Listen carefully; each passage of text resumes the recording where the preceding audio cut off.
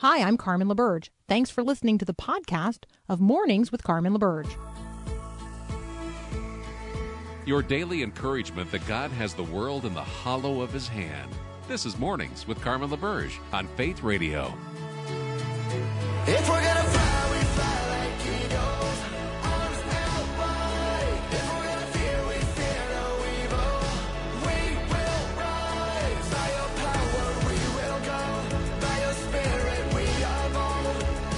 If we're gonna stand, we stand as giants. If we're gonna walk, we walk as lions. Good morning. Good morning. It's the 27th of July, 2022. It is Wednesday. I think that's right. I think it's Wednesday. It's the middle of the week. How's your week going? Thank you so much for including me in your day today. Today's Growing Your Faith verse of the day comes from 1 John chapter 1. It's actually two verses, 5 and 6. And we're going to read them, and then we're going to talk a little bit about the context here. So 1 John 1, 5 and 6 says this. This is the message we heard from Jesus and now declare to you. God is light, and there is no darkness in him at all. So we're lying if we say we have fellowship with God, but go on living in spiritual darkness. We are not practicing the truth. So let's consider for a moment the reality of there being no darkness at all in God. God is light, and there is no darkness in him at all. Really? Is that even possible? What does that even mean? How could a person ever look upon God who is light? I mean, like, you couldn't do that, right? If there's no darkness in him at all, there's no shadow, there's no, then there's no differentiation. There's no, you'd have no depth perception. I mean, it'd burn out your retinas like in an instant. Okay, that's the point. It's like staring at the sun, except like really staring at the sun. With physical eyes, we just can't do it.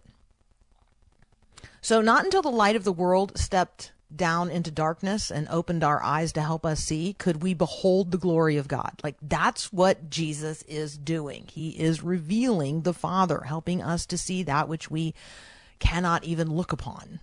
The glory of the Father's one and only Son. And in him there is no darkness. He is the light of life. John chapter 8:12 says this. When Jesus spoke again to the people, he said, I am the light of the world. Whoever follows me will never walk in darkness, but will have the light of life. So let me ask you this morning, do you have the light of life? The one in whom there is no darkness, no shadow of turning, no hedging, nothing but light. Today's verses are set in a little bit of a larger context, as is always true, right, of the verses of Scripture. So 1 John chapter 1, let's read the first 10 verses as we enter into our conversations of the day and seek to bring the mind of Christ to bear on the issues we face as the people of God. So here you go. 1 John chapter 1, the first 10 verses. We proclaim to you the one who existed from the beginning, whom we have heard and seen. We saw him with our own eyes. We touched him with our own hands. He is the word of life. This one who is life itself was revealed to us, and we have seen him. And now we testify and proclaim to you that he is the one who is eternal life. He was with the Father, and then he was revealed to us. We proclaim to you what we ourselves have actually seen and heard, so that you may have fellowship with us. And our fellowship is with the Father and with his Son, Jesus Christ. We are writing these things so that you may fully share our joy. And this is the message we heard from Jesus, and now declare to you. God is light, and there is no darkness in him at all. So we're lying if we say we have fellowship with God, but then go on living in spiritual darkness. We're not practicing the truth. But if we are living in the light, as God is in the light, then we have fellowship with each other, and the blood of Jesus, his Son, cleanses us from all sin. If we claim we have no sin, we're only fooling ourselves and not living in the truth. But if we confess our sins to him, he is faithful and just to forgive us our sins and cleanse us from all unrighteousness. If we claim we have not sinned, we're calling God a liar and showing that his word has no place in our hearts. That's the first 10 verses of 1 John chapter 1. I want to invite you today to consider, if you've never done so before, consider turning to the one who is the light of life. Consider turning to the one who is the word of truth. Consider turning and looking at Jesus. And yes, that light is going to reveal the darknesses within us. It's going to reveal our sin. But we also acknowledge that Jesus, as the light of the world, has died that our sins might be forgiven. So let us confess our sins to him, for he is faithful and just to forgive our sins and cleanse us from all unrighteousness. Don't you want that? I do. Welcome to Mornings with Carmen. I'm Carmen LaBerge, and this is Faith Radio.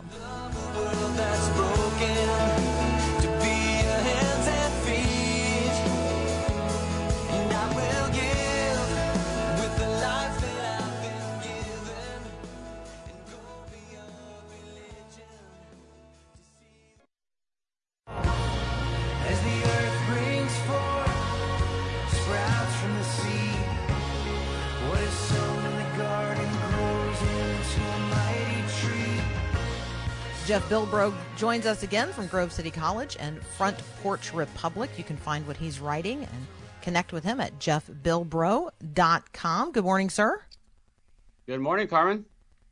So I read and actually then listened to this conversation with a pastor, former pastor, whose name is Dan White, Jr., and I thought that maybe it would provide fodder for our conversation today in terms of looking at the status of pastors and those who serve in churches across the country and just how they are expressing their experience of the tremendous divisions, political divisions in particular, that people are experiencing today.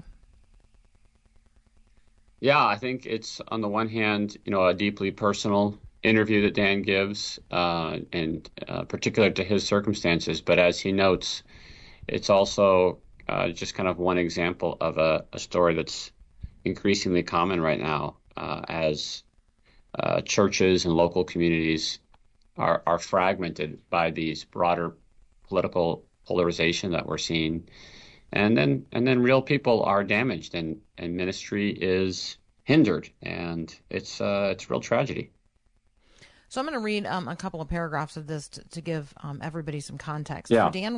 For Dan White Jr., a trauma diagnosis pushed him toward a new calling, helping other exhausted faith leaders find peace.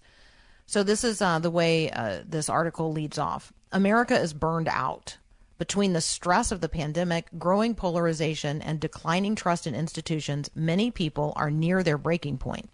The feeling is particularly acute for those who have traditionally been society's bridge builders, teachers, healthcare workers, faith leaders, as they increasingly find themselves in the crosshairs of our divisions. Dan White Jr. was a pastor in New York for nearly 20 years until the stress of trying to mend the chasms within his church led to his physical collapse. When he went searching for a place to heal and find support, he found few options, so he decided to create his own. And now he has a new calling, running a retreat center for burned out pastors in Puerto Rico. Jeff, when he describes initially discovering the power of pastoral presence, it's very sweet. You can tell that he understands what it means to, sort of be the infleshed presence or the, incarnate presence of God in the lives of hurting people. You can tell that he was willing to reach out and desired to do so. But then there came this point in time when he acknowledged, he began to see that there were people who had been so traumatized by the church, by people who were misrepresenting God, that they saw pastors not as shepherds but as wolves. And that's really, I think, when the light begins to dawn on him that this calling to be a pastor in these days in the United States of America is not going to be one where you are always well regarded. Yeah, and I think that the challenge is, it's one thing if that kind of enmity or trauma comes from outside the church, and maybe he could deal with that broader public perception of pastors as wolves. But then when that also happens internally to the congregation, and when the people that you're trying to love and care for and manifest God's presence to are also attacking you, then it becomes really difficult. Yeah, he talks about what what I would describe as these sheep bite. I mean, that's my best way Yeah. to describe. And I don't think that his description of this experience in the life of pastoral ministry is at all unique. I Right. have experienced similar things. I know many people. I mean, like people in the church who don't like whatever is happening at the leadership level, and they send out anonymous mass emails now that right, Yeah. it used to be they had to actually like go and print letters and address them, and no, now they just send out mass emails to the entire church, denigrating the pastor and other leaders within the church and seeking to foment some sort of fracture within the body. And it's not faithful. I mean, it's clearly not faithful for people to be doing that. And yet people seem utterly happy to undermine the authority of their pastor and destroy their ministry. Yeah, it seems like it's an example of the ways that the way that we deal with disagreements in public, through social media or through shaming people online or trying to rally support for our cause, has bled over into how we deal with disagreements in local churches and communities. And, that, as you say, it's not faithful. That there are clear biblical guidelines for how we deal with disagreements, and they don't involve anonymous or vitriolic, mass communication. And I think as Christians, we just have to be willing to extend more grace to our leaders and commit to following a biblical process when we're working through what may very well be real disagreements. But we have to deal with those in a Christ-like manner and not just use whatever weapons we can to try to win the battle. I think, and we'll leave it here, and then we'll rejoin maybe a different conversation when we come back. But part of what comes through, I think, in this conversation with Dan White is that seminaries maybe and maybe there's pastoral retraining that needs to happen because the context of ministry has changed so radically today. But clearly, pastors are not being equipped for spiritual warfare, and they're not being equipped to deal with rabid sheep who turn on the shepherd or turn on the under shepherd. I just think pastors are not being adequately equipped for what he clearly describes as a war zone, serving Christ in these days, particularly here in the United States of America, in our polarized political divisions. So let's lift up our pastors. Let's be praying for them. Let's send them a note of encouragement today. Jeff Bilbrough and I will be we'll be back in just a moment. We're going to talk about friendship. So I want you to just ask yourself right now, what kind of friends do I look for, and what kind of friend am I? Is friendship really about affirmation and non-judgmentalism, or do you really want friends and want to be a friend that's challenging and truth-telling? That's up next here on Mornings with Carmen. Thanks so much for listening to Mornings with Carmen LaBerge. Hey, I'm Susie Larson. Hey, if you enjoy what you're listening to here, would you consider subscribing to other great Faith Radio podcasts like mine? Search Susie Larson Live at myfaithradio.com or wherever you listen to podcasts. Hit subscribe and have a great day. Brother, let me be your shelter. Never leave you all alone. I can be the one you call when you're low. Continuing our conversation with Jeff Bilbrough from Grove City College on Front Porch Republic. You can find the Water Dipper there at frontporchrepublic.com. Jeff, when we think about friendship, this piece that you sent me, I was just very illuminating, and I really, really like it. So we're going to talk about this essay posted at comment.org, and it's written by James Mumford. Why don't you read people in on Find Brutal Friends? Yeah, so James begins with a kind of description of how we often might imagine good friendship today in our culture as somebody who, identifies your desires, your aims in life, and then helps you to achieve those. And they're just supportive, and they, as he puts it, they're kind of a cheerleader for you, and they help you in overcoming obstacles and achieving the end that you desire. But he questions whether that's really an adequate description of friendship, particularly for Christians, and it says that we have to recognize that there is a need for friends who will hold us accountable when our desires are wrong, when the ends that we're choosing for our lives might be misguided. And he has this paragraph, which I think is quite good. He says, we should seek brutal friends, friends who refuse to accept us as we are. Friends challenge and coax. They don't just help us realize our pre-established goals. They question whether our goals are the right ones in the first place. So I think that's a really a challenging call for us as we consider the kinds of friends we are, and also consider the kinds of friends, that we seek out. Do we just seek out people who will affirm us, or do we also expose ourselves and make ourselves vulnerable to people who might challenge us and hold us accountable? Yeah, I like this question. Should we help our friends pursue their dreams at all costs? And I'm thinking to myself, I mean, sometimes our friends are dreaming the wrong dreams, or they're dreaming dreams that are not aligned with God's kingdom come, God's will be done on earth as it is in heaven. And so I think to be a true friend, to be a real friend, is to be a truth teller, but to do so in a way that, this other person knows that I love them. Like, right? I mean, if you know and you trust that I love you, you're willing to hear me say some things and point out some things, because you're stuck with me. Like, I'm not going anywhere. Wherever you go, I'm following you around. You are my friend. And I think that vision of friendship contrasts quite starkly with the article we talked about a few minutes ago by Dan White Jr.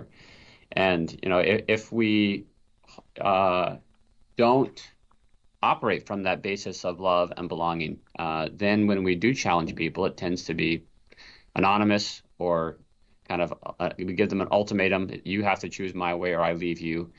And that's unhealthy. But having people who love us and are committed to us and who challenge us in love and grace is a whole different experience, right? And that's what Christian friendship should look like. I in reading this learned something about what the Athenians were up to prior to the understanding of Platonic friendship. So that was an illuminating bit in here.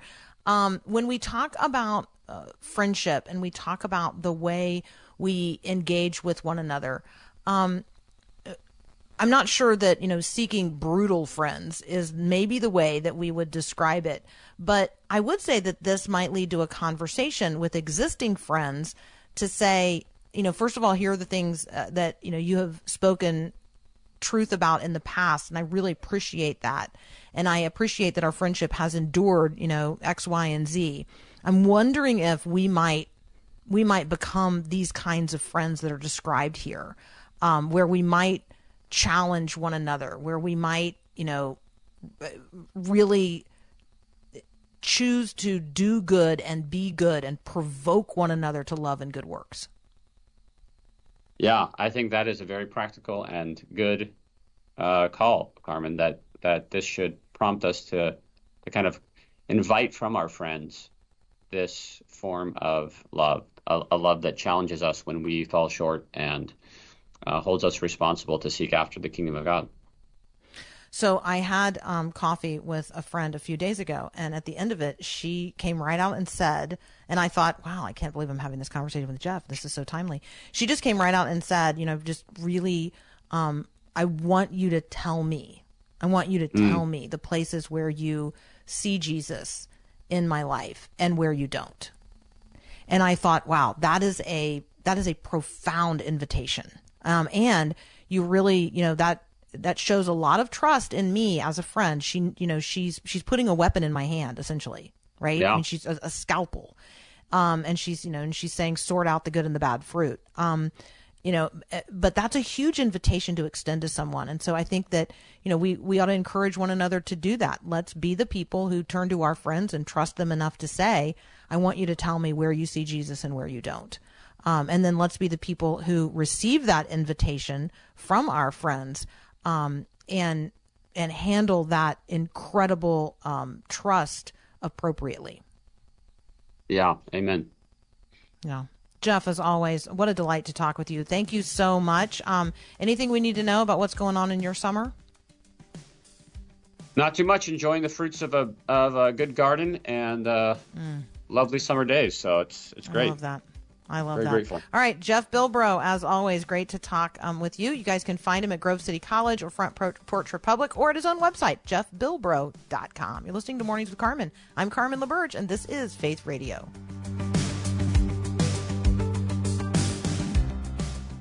In a world full of hate, be a light.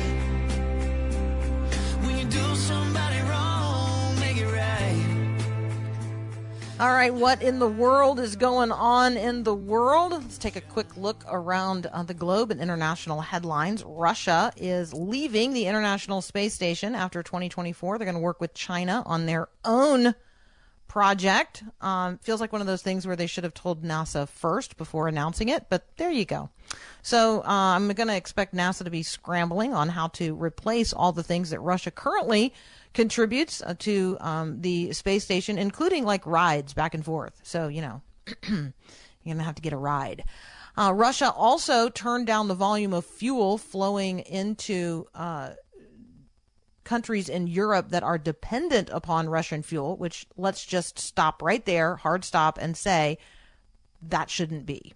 Right, you shouldn't be dependent on Russia for fuel, but that is what is going on. So European nations are planning to ration fuel leading into the winter so that they can ensure that there will be enough for people to heat their homes and get around.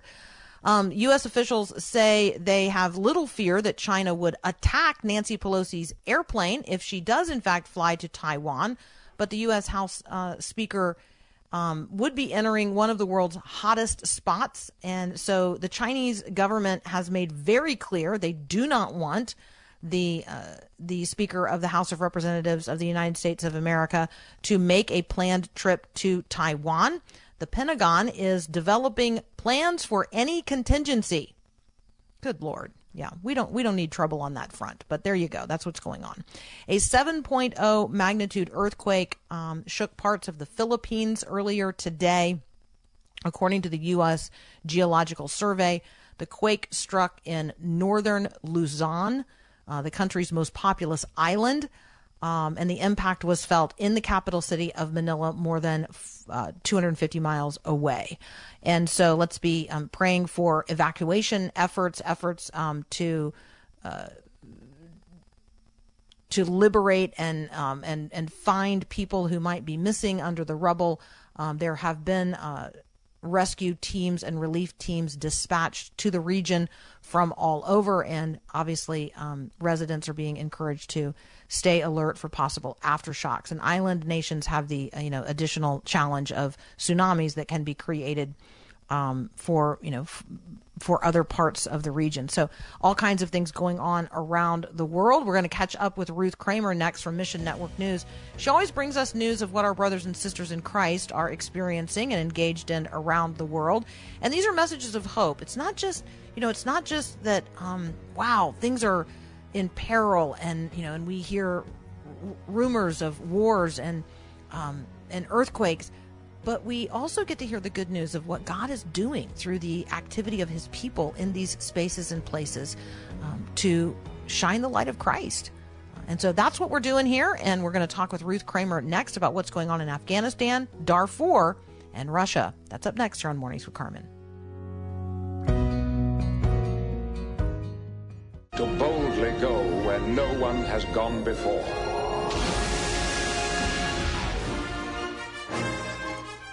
Welcoming back our friend Ruth Kramer from Mission Network News. You can find the stories we're talking about today at missionnews.org. Ruth, good morning. Good morning. How are you? Well, I am well. How are you today? I'm doing all right. I'm getting ready to head out for a competition for USATF Masters Nationals tomorrow. So, all right, which is a running competition, yes? Yeah, it's the track and field for Masters National competition. I love that. See, we love that you're a much more interesting person than some of the rest of us. Oh, so thank you so much for for joining us today, as always. Tell us what's going on with our brothers and sisters in Christ in Afghanistan. We're looking toward the first anniversary of the Taliban takeover in that country. Well, we are obviously watching the situation because it isn't very good. Taliban promised it was going to be a new, gentler Taliban, Taliban 2.0, and yet we already knew who they were going to be because they already told us who they were going to be. And, everything that we thought was going to happen has happened. The Christians in Afghanistan are facing severe persecution. They really are in the crosshairs of being targeted for removal or targeted for silence. So the church has gone underground in Afghanistan. We can continue to pray for them.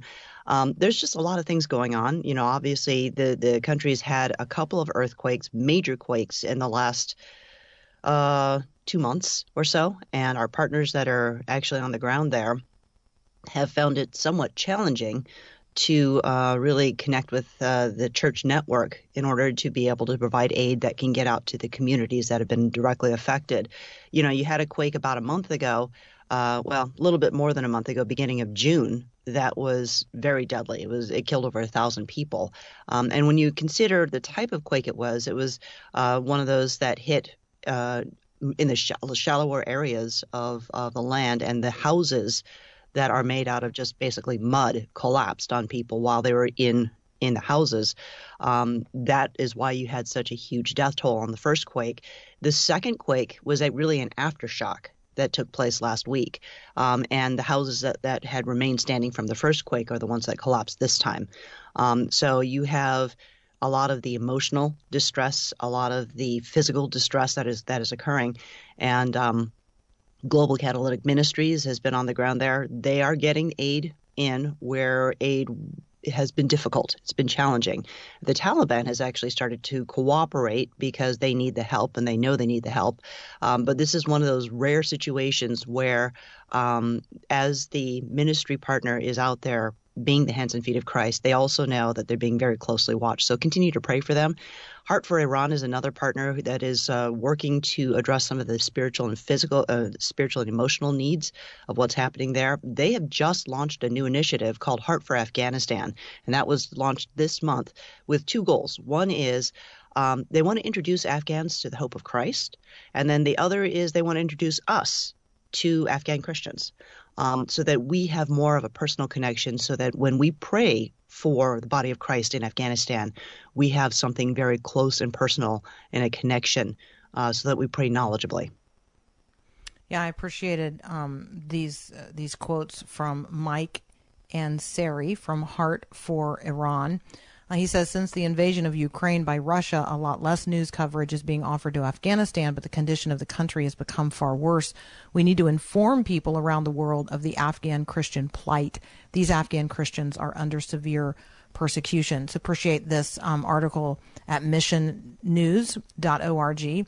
Heart for Iran launching this new initiative called Heart for Afghanistan. So I appreciate, Ruth, how you're always helping us see what our brothers and sisters in Christ around the world are experiencing, but also how God is using the church to reach the least and the lost. I mean, the testimony of how Afghan Christians who are under such severe persecution and in such need themselves are, however, turning and reaching out to others who are in greater need. And it's just particularly in the piece Disaster Strikes Twice in Eastern Afghanistan, where you talk about, how the church responds when we see someone in greater need than ourselves, even when we are in need, like out of their poverty, they are giving to others who are in greater need. And it's just extraordinary. Maybe take us into this piece you have posted on the status of things in Darfur, talking about places where people are in extreme need. Well, the case is actually kind of interesting. This actually started back at the end of June, where police raided a church in a certain area and arrested 4 Christian men that they found praying there, along with all of the materials that they found there. The police charged the men with apostasy because the police insisted that the men had converted from Islam to Christianity, even though they said that they have always been Christians. In Sudan, apostasy had a death penalty connected to it if you were convicted. The thing that got really interesting, though, is that there's been a lot of misinformation about this case. And a judge earlier this month, we found out late in the game, but earlier this month, a judge actually closed the case. Didn't throw, it's not like they just said they threw it out or whatever. The judge closed the case because the offense of apostasy was repealed in 2020. So if you remember when there was a military coup and there was all this stuff that was happening where changes were being made, and Sudan was making these huge strides toward democracy and to human rights and religious freedom, and everybody was really excited about the potential of what was going on. In this case, the apostasy, clause in their constitutional law was tossed out. And because of that, the judge said there's nothing to charge them with because this doesn't exist anymore. So in this case, the 4 Christian men were released, and that's fantastic news because this is the way it's supposed to work. But we wanted to kind of remind you through friends from Voice of the Martyrs that because they were actually identified in this case, which made a lot of headlines in Sudan, they're still in danger because now they've been identified, and now there are extremists in Sudan who can target them because they still regard them as apostates, even though the law says there's no such thing as apostasy in Sudan. So there is likely to follow fatwa, a death mark on their heads. Anybody that's still connected to Christianity is still at risk. So be praying for these believers because even though their court case is over, their lives are still at risk, as are many who are in Sudan, keeping in mind that the people who were in charge under Omar al-Bashir are still in charge, and that a lot of the law that is in place right now is still based on Sharia law. So there's some changes, and in some cases it's good, but there's still need for prayer. Yeah, I have in mind here, just to maybe contextualize it for people here in the United States of America and other Western listeners. So just because a law changes on the books of a country or of a city or a state doesn't mean that everybody who lives there agrees with the change in that statute or that criminal code.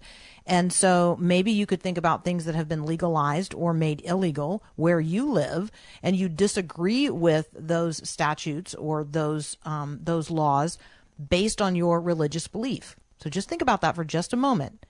And then imagine that you are the practitioner of a faith that says that if someone breaks the religious law, the code that you understand, that you then have the right to go and basically be a vigilante and take that person's life if that's what is required under what you understand to be the religious law. So that's really, that's part of what's going on here. There is Sharia law, Islamic law, that provides provisions for how to deal with quote unquote infidels. And there are people willing to carry out that kind of what they understand to be justice, even in the face of a nation, in this case Sudan, that has decriminalized changing from one religion to another. It's decriminalized conversion. It is no longer apostasy, understood to be apostasy, to become a Christian if you started out as a person of Islamic faith. So that's it's a fascinating story, and it's definitely one worth following. Let's be praying for the people of Sudan. Let's be praying for our Christian brothers and sisters and the witness of Christ and his church. We're going to continue our conversation with Ruth Kramer in just a moment. We're going to take a look at what Russian churches are doing and how they are engaging and helping, this might surprise you, a Ukrainian pastor. That's up next here on Mornings with Carmen. Thanks for listening to the podcast of Mornings with Carmen. As you know, this is a rebroadcast of the live radio show carried on the Faith Radio Network. There's a lot going on at Faith Radio. Tons of free resources just waiting for you and for you to share with others at myfaithradio.com. How does that all happen? Well, it happens through listener support. So Faith Radio, Mornings with Carmen, all available because of listener support from listeners, well, just like you. If you're a supporter, thank you so very much. If you'd like to become a supporter today, just visit myfaithradio.com. And again, thanks for being a part of what we do every day at Mornings with Carmen. This is amazing grace. This is unfailing love. Amazing grace and unfailing love. We're talking with Ruth Kramer this morning from Mission Network News. You can find what we're talking about at missionnews.org. Just a reminder that if you're looking for links to all of the articles that we discuss here, you can find it in the podcast notes that are posted each and every day at myfaithradio.com or wherever you download your podcasts. Ruth, let's talk about what is happening among our brothers and sisters in Christ in Ukraine, and in particular, take us into this. I think that there is evidence that the body of Christ is connected across international borders, and you have this story of how Russian congregations are actually helping a Ukrainian pastor on the front lines. Well, this is one of the things that I love about the Ministry of Slavic Gospel Association is that they have a wide view about what is going on, and they see how the body of Christ is knit together in spite of the fact that there's stuff like this happening between, Russia's invasion and all of the pain and the suffering that's going on in Ukraine. We tend to vilify all of Russia because of what is happening there, because, there's a lot of injustice that's happening. And yet this story was allowing us to see the heart of Christ that was unifying this body. They're working with a group of churches that are trying to provide Russian churches that are trying to provide aid to a pastor in the occupied city of Kherson. It's very difficult there, and it's dangerous to really be receiving aid or, getting out and about and assisting people that are in need because of the occupation. So what I think is interesting is that this body of Christ over the border said, this isn't right. We see the need. We're going to respond in the name of Christ. And the, Slavic Gospel Association's like, this is the backside of the battle. This is what's happening behind the headlines, where you have churches that are trying to get funding and aid to a pastor in Kherson, a Ukrainian pastor in Kherson, so that he can meet needs in his community in the name of Christ and tell people that this is from a body of believers who love them like Christ loves them, and they might be considered the enemy in other circumstances. It's teaching people a lot about what it is to love and receive aid, and pride and sacrifice and humility. And this is something that I think we can take away from in lessons for ourselves, and what would it take for us to respond in kind, and I think how we can be praying for the body of Christ in these kinds of situations. When you're talking about what it would take to get aid to people in an occupied city, you're also talking about not only exposing yourself, but just the time it takes to get a bag of groceries through all those checkpoints. What might normally take you, maybe 15 minutes to drive 5 miles might extend to several hours just getting through all the checkpoints to get from one point to the other. And that's just one family that you're trying to reach with the aid. So, this is something that we are keeping an eye on. This is something we thought would be good to encourage people with, just so they know that there's another story that's going on behind the headlines of what's happening. As the war in Ukraine is affecting, it's just having a global effect with the disruption in the food production and just all of the things that are happening geopolitically. This is an encouraging story, so we can join the body of Christ and say, we remember who we are. Let's be praying.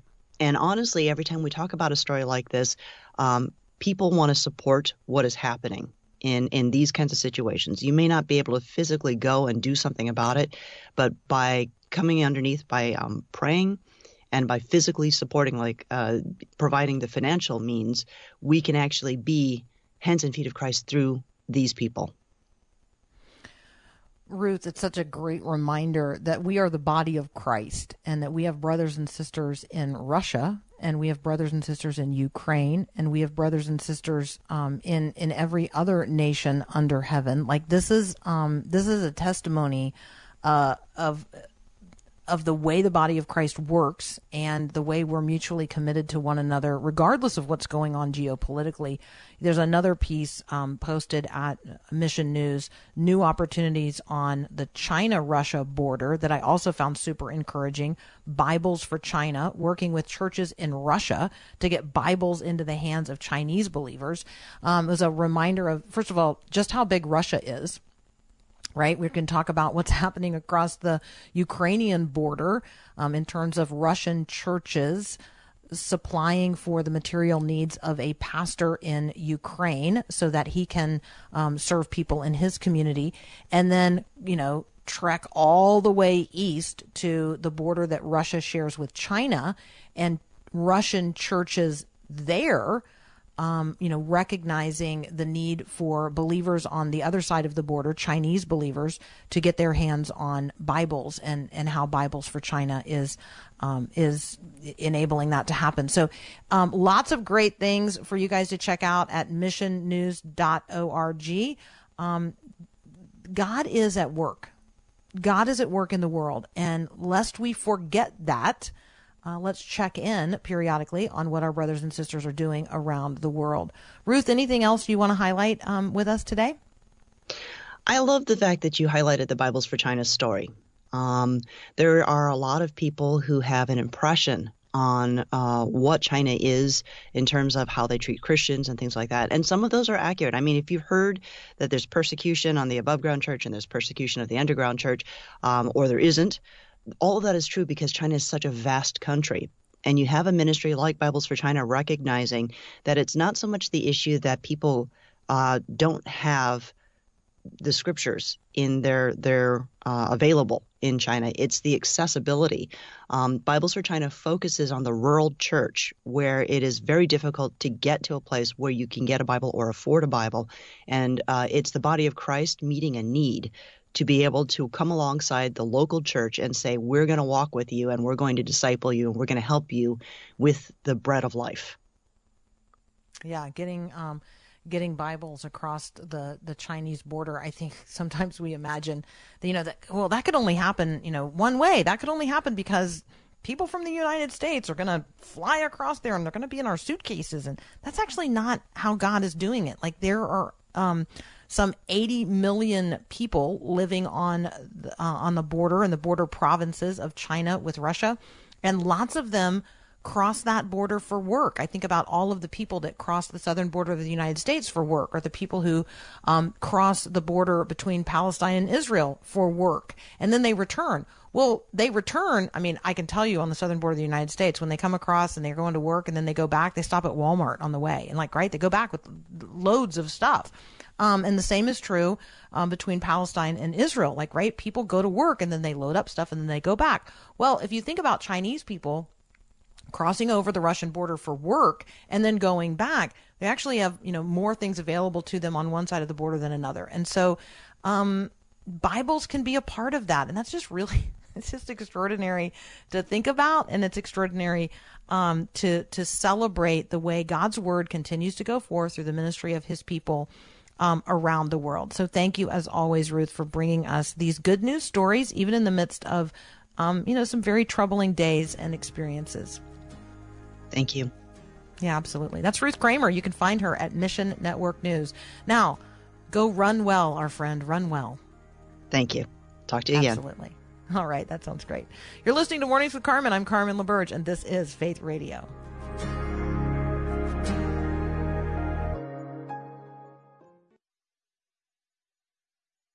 Whatever you do, just don't look back. Somebody needs a lot you have.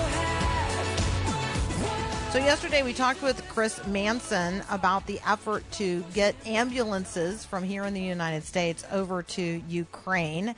And so I just wanted to share with you that just yesterday they confirmed that ATEC ambulance is donating 2 fully stocked ambulances to Ukraine.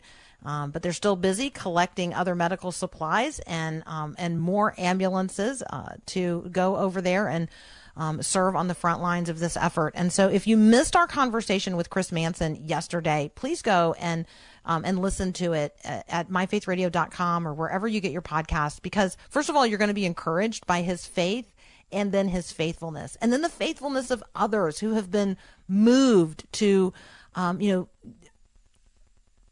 get resources moving in the right direction for the advancement of the kingdom. And you say to yourself, well, how is sending ambulances to Ukraine advancing the kingdom of God?